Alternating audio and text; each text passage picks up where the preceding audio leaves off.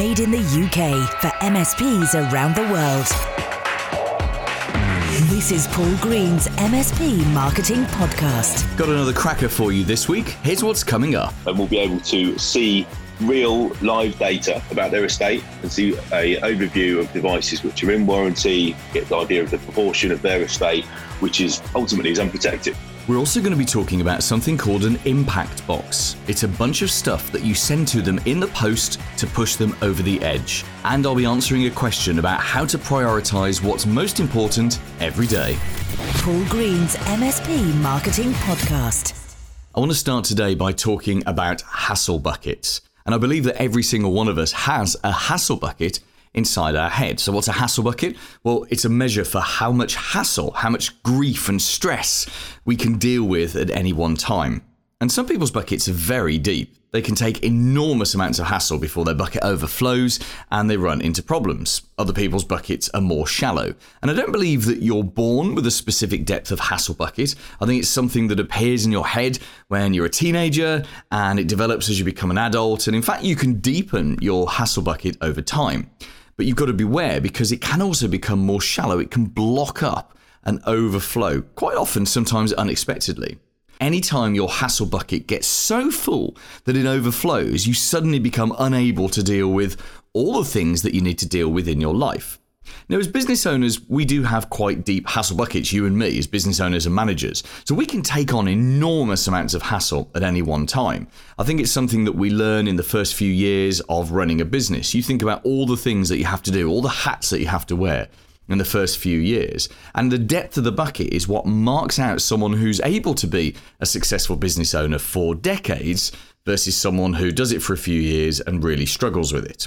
But here's the thing about being a business owner. Your hassle bucket might be deep, but it's also 80% full most of the time. In fact, wouldn't you argue that part of the curse of being the business owner is that your hassle bucket is so full so often? Because you think about all the things that you and I have to juggle all the time. We've got the burden of cash flow, which we have to juggle, and cash flow mentally is one of the most destructive forces when you're running a business. If you have a bad cash flow, if you have a positive one, it's one of the most liberating ones. There's the burden of staff, of course, because our staff are our children.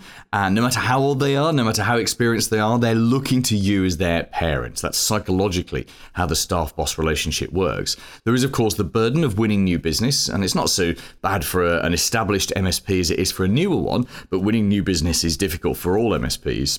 And then, of course, there's the burden of just keeping your existing clients happy and trying to be on top of all of the work. And you can have as many systems and PSAs and processes and tools as you like, but ultimately it is a burden. And the bigger you get, the more the burden is, the greater the burden is. In fact, if any sane person was to look at the hassles and burdens of running a business, they'd be like, no thanks, I'm not doing this, I'm going to run a mile. But you and I and lots of people like us, we take on that burden and we embrace it thoroughly because we love the freedom and the flexibility and how we can grow personally, plus of course financially what it can do for our family and for our staff as well if we can pay them better than someone else could pay them. So the positives, of course, of owning your own business absolutely outweigh the negatives.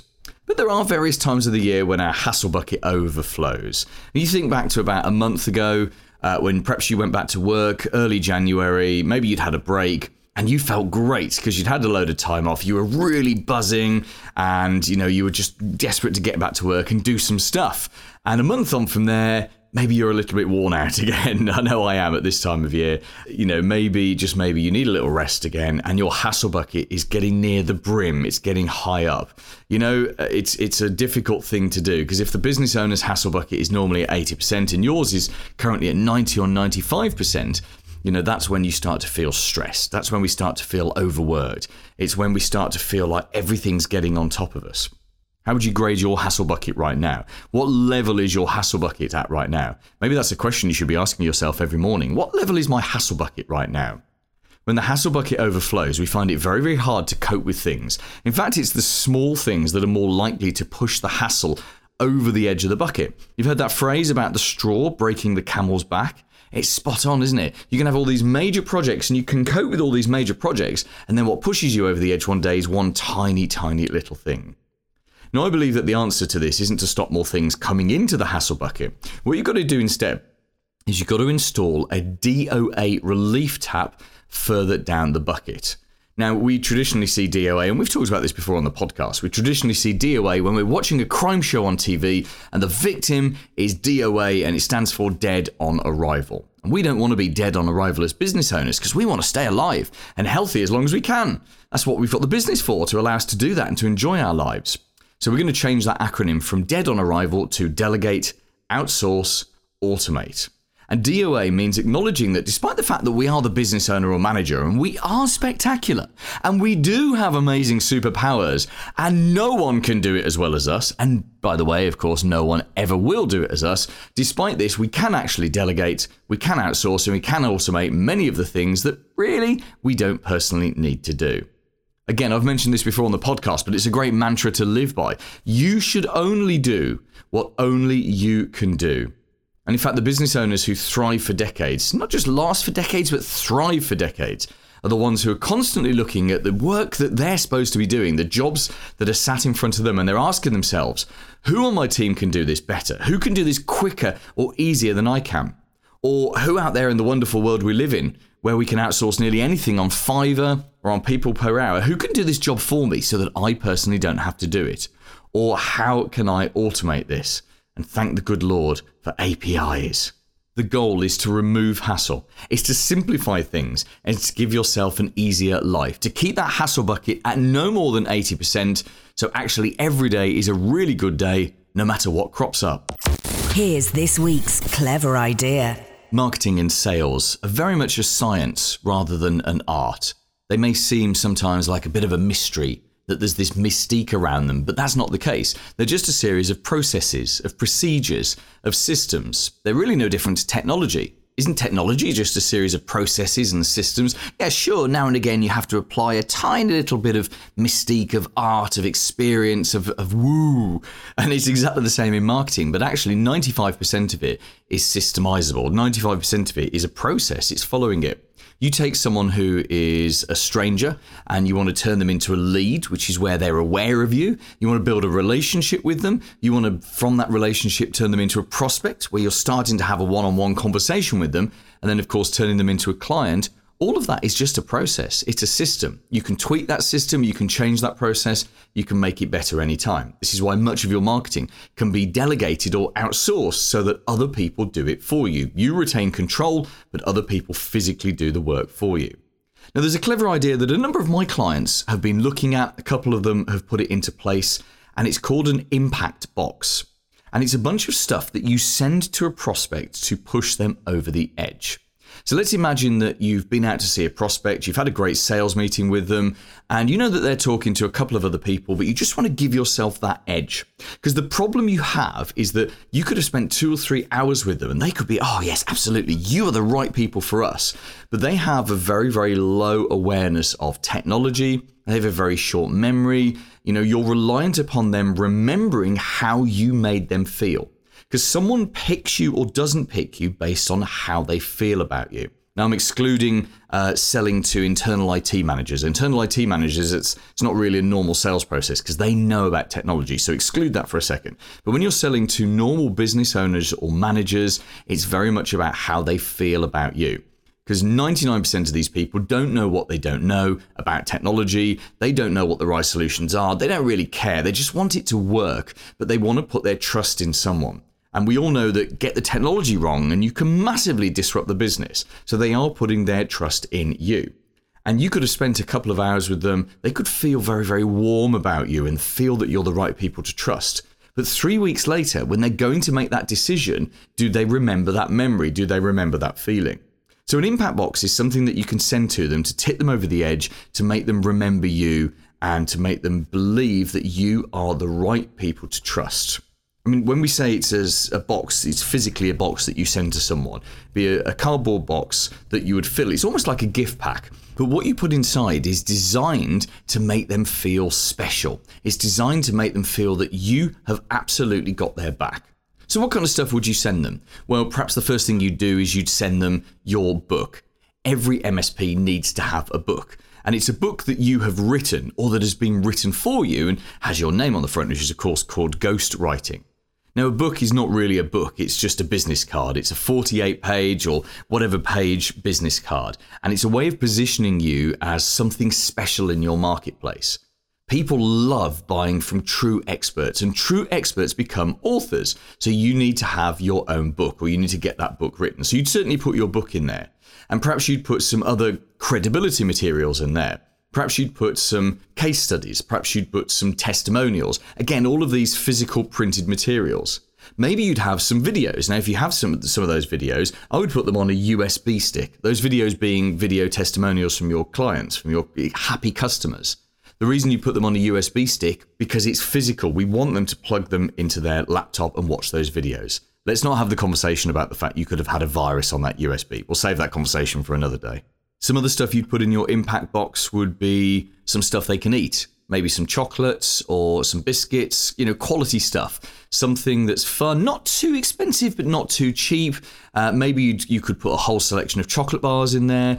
Maybe if you'd had a conversation with them about their favorite chocolate bar, let's say, okay, this would be a great thing to do. Let's say during part of the sales process, you systemize to find out what their favorite chocolate bar is. Let's say it's a Snickers. How would they feel if you sent them 25 Snickers? Maybe 25 is too many, but you get the idea. A whole bunch of Snickers. Maybe you'd put in there some cans of Coke or some cans of Diet Coke. Again, maybe you'd find out what their favourite drink is. What's the emotional impact you're going to have on someone if you send them a whole bunch of their favourite chocolate bars, a whole bunch of their favourite drinks, a book to read, some videos to watch, and then the cream of the impact box is a handwritten note. Now, you don't personally have to handwrite this. I try personally not to handwrite anything because my handwriting hasn't really developed since I was 14. But I would get a handwritten note written by someone else. And again, you can just outsource this or delegate it to someone on your staff or outsource it to someone in your area to just handwrite this note for you. And the handwritten note is from you to them. And it's not just a hi, nice to meet you, here's some stuff. It's a handwritten note about their business. It might be a 2 or even a 3-page note. And it might say, hi, prospect name. It was great to meet you last week and to chat about your business. I remember you saying that Snickers were your favourite chocolate bar, so I thought I'd send you a few, plus some Diet Cokes, while you're reading my book and looking at the testimonials that my clients have happily recorded for me. I know that picking a new IT support company is a very big decision, and I know that we got on very well at the meeting, and I think we would be an excellent choice for you. Certainly, we'd love to work with you. I wanted to send you this pack and this note so you could see we were as keen to work with you as we hope that you are to work with us. I'm available to chat to you at any point if you've got any questions about joining the business. Just give me a call on number, contact details, etc., etc., etc. Now, this kind of box, which again, remember, you can systemize this kind of box is called an impact box because it has a real impact.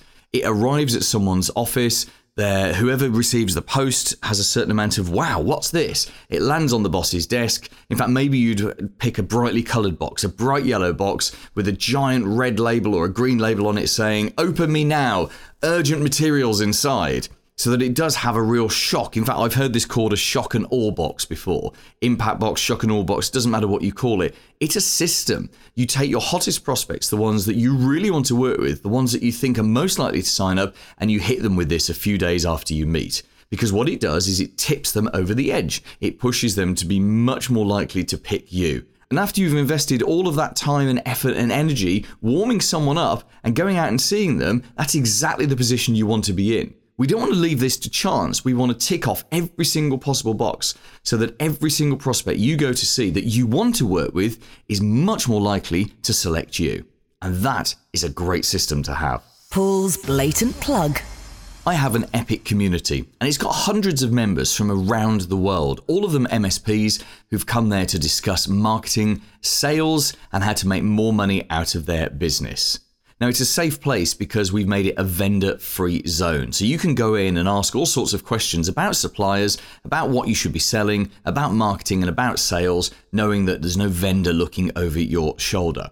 So if you want to join this community, it's completely free. All you got to do is go onto Facebook and type in MSP Marketing. Up at the top, you'll see in the search results, just click on Groups, and you'll see the MSP Marketing Facebook group. Click on that, tell me which MSP you work for, and I will add you in completely free. I'd be delighted and honoured to welcome you into my community. The big interview. So I'm James. I'm a partner development exec here at Warranty Master, part of the UK team. So we've been operating since January 2018. And Warranty Master is an asset lifecycle management tool, which is designed to help MSPs sell more and service less. Now, obviously, all MSPs know that selling tin, shifting tin, it's no longer got the margins that it used to have. Most people are quite happy to supply hardware, but no, they're not going to make a huge amount of money on it.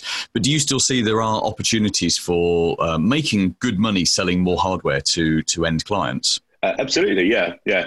Things to bear in mind is obviously the project time, which will be involved in this as well, which is another opportunity available for MSPs to gain on that front. And it's about protecting clients as much as anything as well.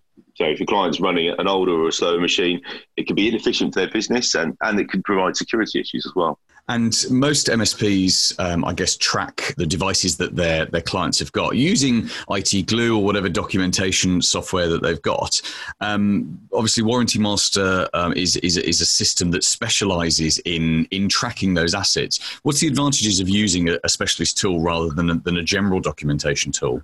We integrate and get on very well with IT Glue, actually. And the key difference between us and IT Glue is asset lifecycle management is our bread and butter, so to speak. So we are automatically pulling in all the purchase dates and all the warranty expiration dates of every single piece of equipment which our MSP customers have got out on client site. And that's coming straight from the vendor databases. And we're helping the report on that specific information as well. And you actually integrate with the PSAs as well, don't you? Absolutely, yeah. No, we integrate with Kaseya, ConnectWise, Autotask. So you're dragging the information out of the other systems and then putting it in a single place. But then you also put some value on top of that. Am I right?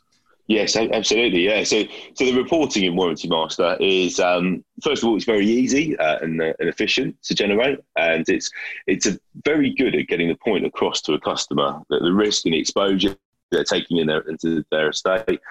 And on top of that, it's very good at helping recommend which devices should be flagged for either refresh or a warranty purchase. Got it. So the advantage to the MSP is that you've got a set of tools and some reporting and some information and evidence to show to the end clients. Yes, you could sit with that computer for another 2 years, but the disadvantage of doing that is this, and the advantage of upgrading is this, and then that's being provided to them at exactly the right moment.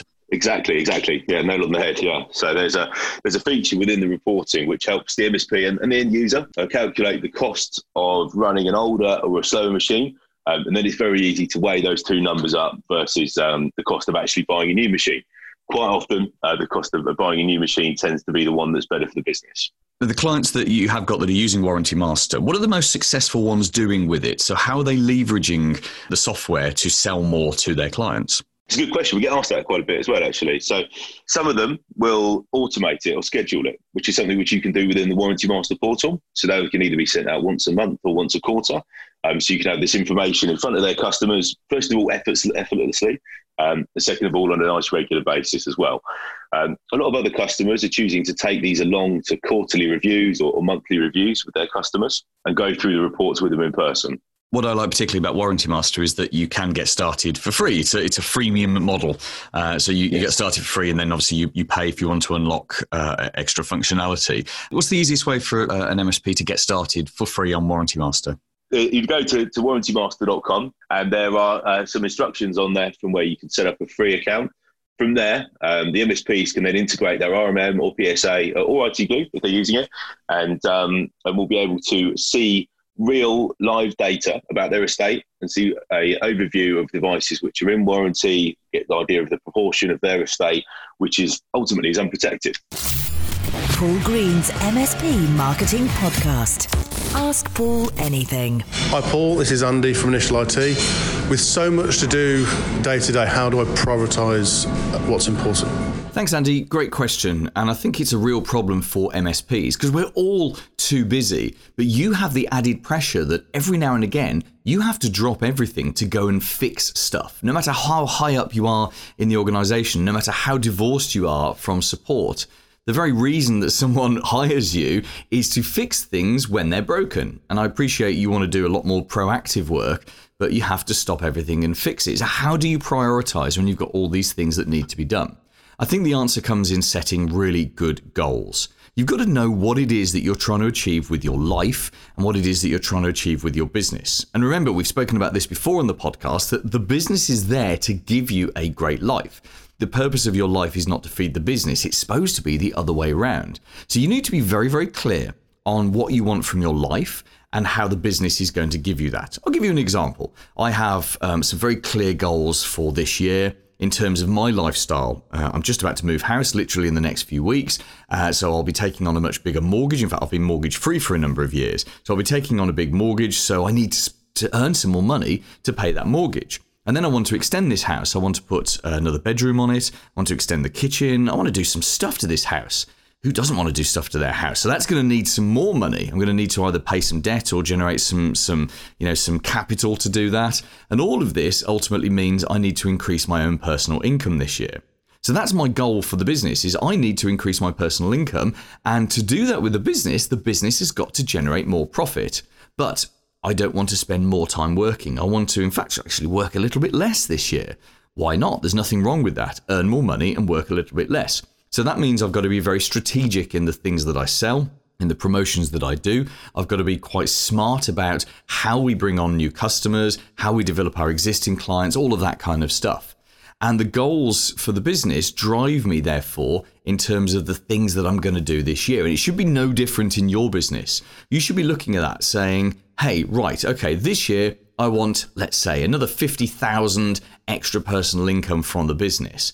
How am I going to generate another 60, 70, 80,000 extra net profit from the business? What are going to be the things that are going to make the biggest difference? How am I going to increase the average customer value by 1,000 a month or 1,000 a year, say? And these are the kind of thoughts that you should be having to look at this and say, right, this is what's most important in the business this year.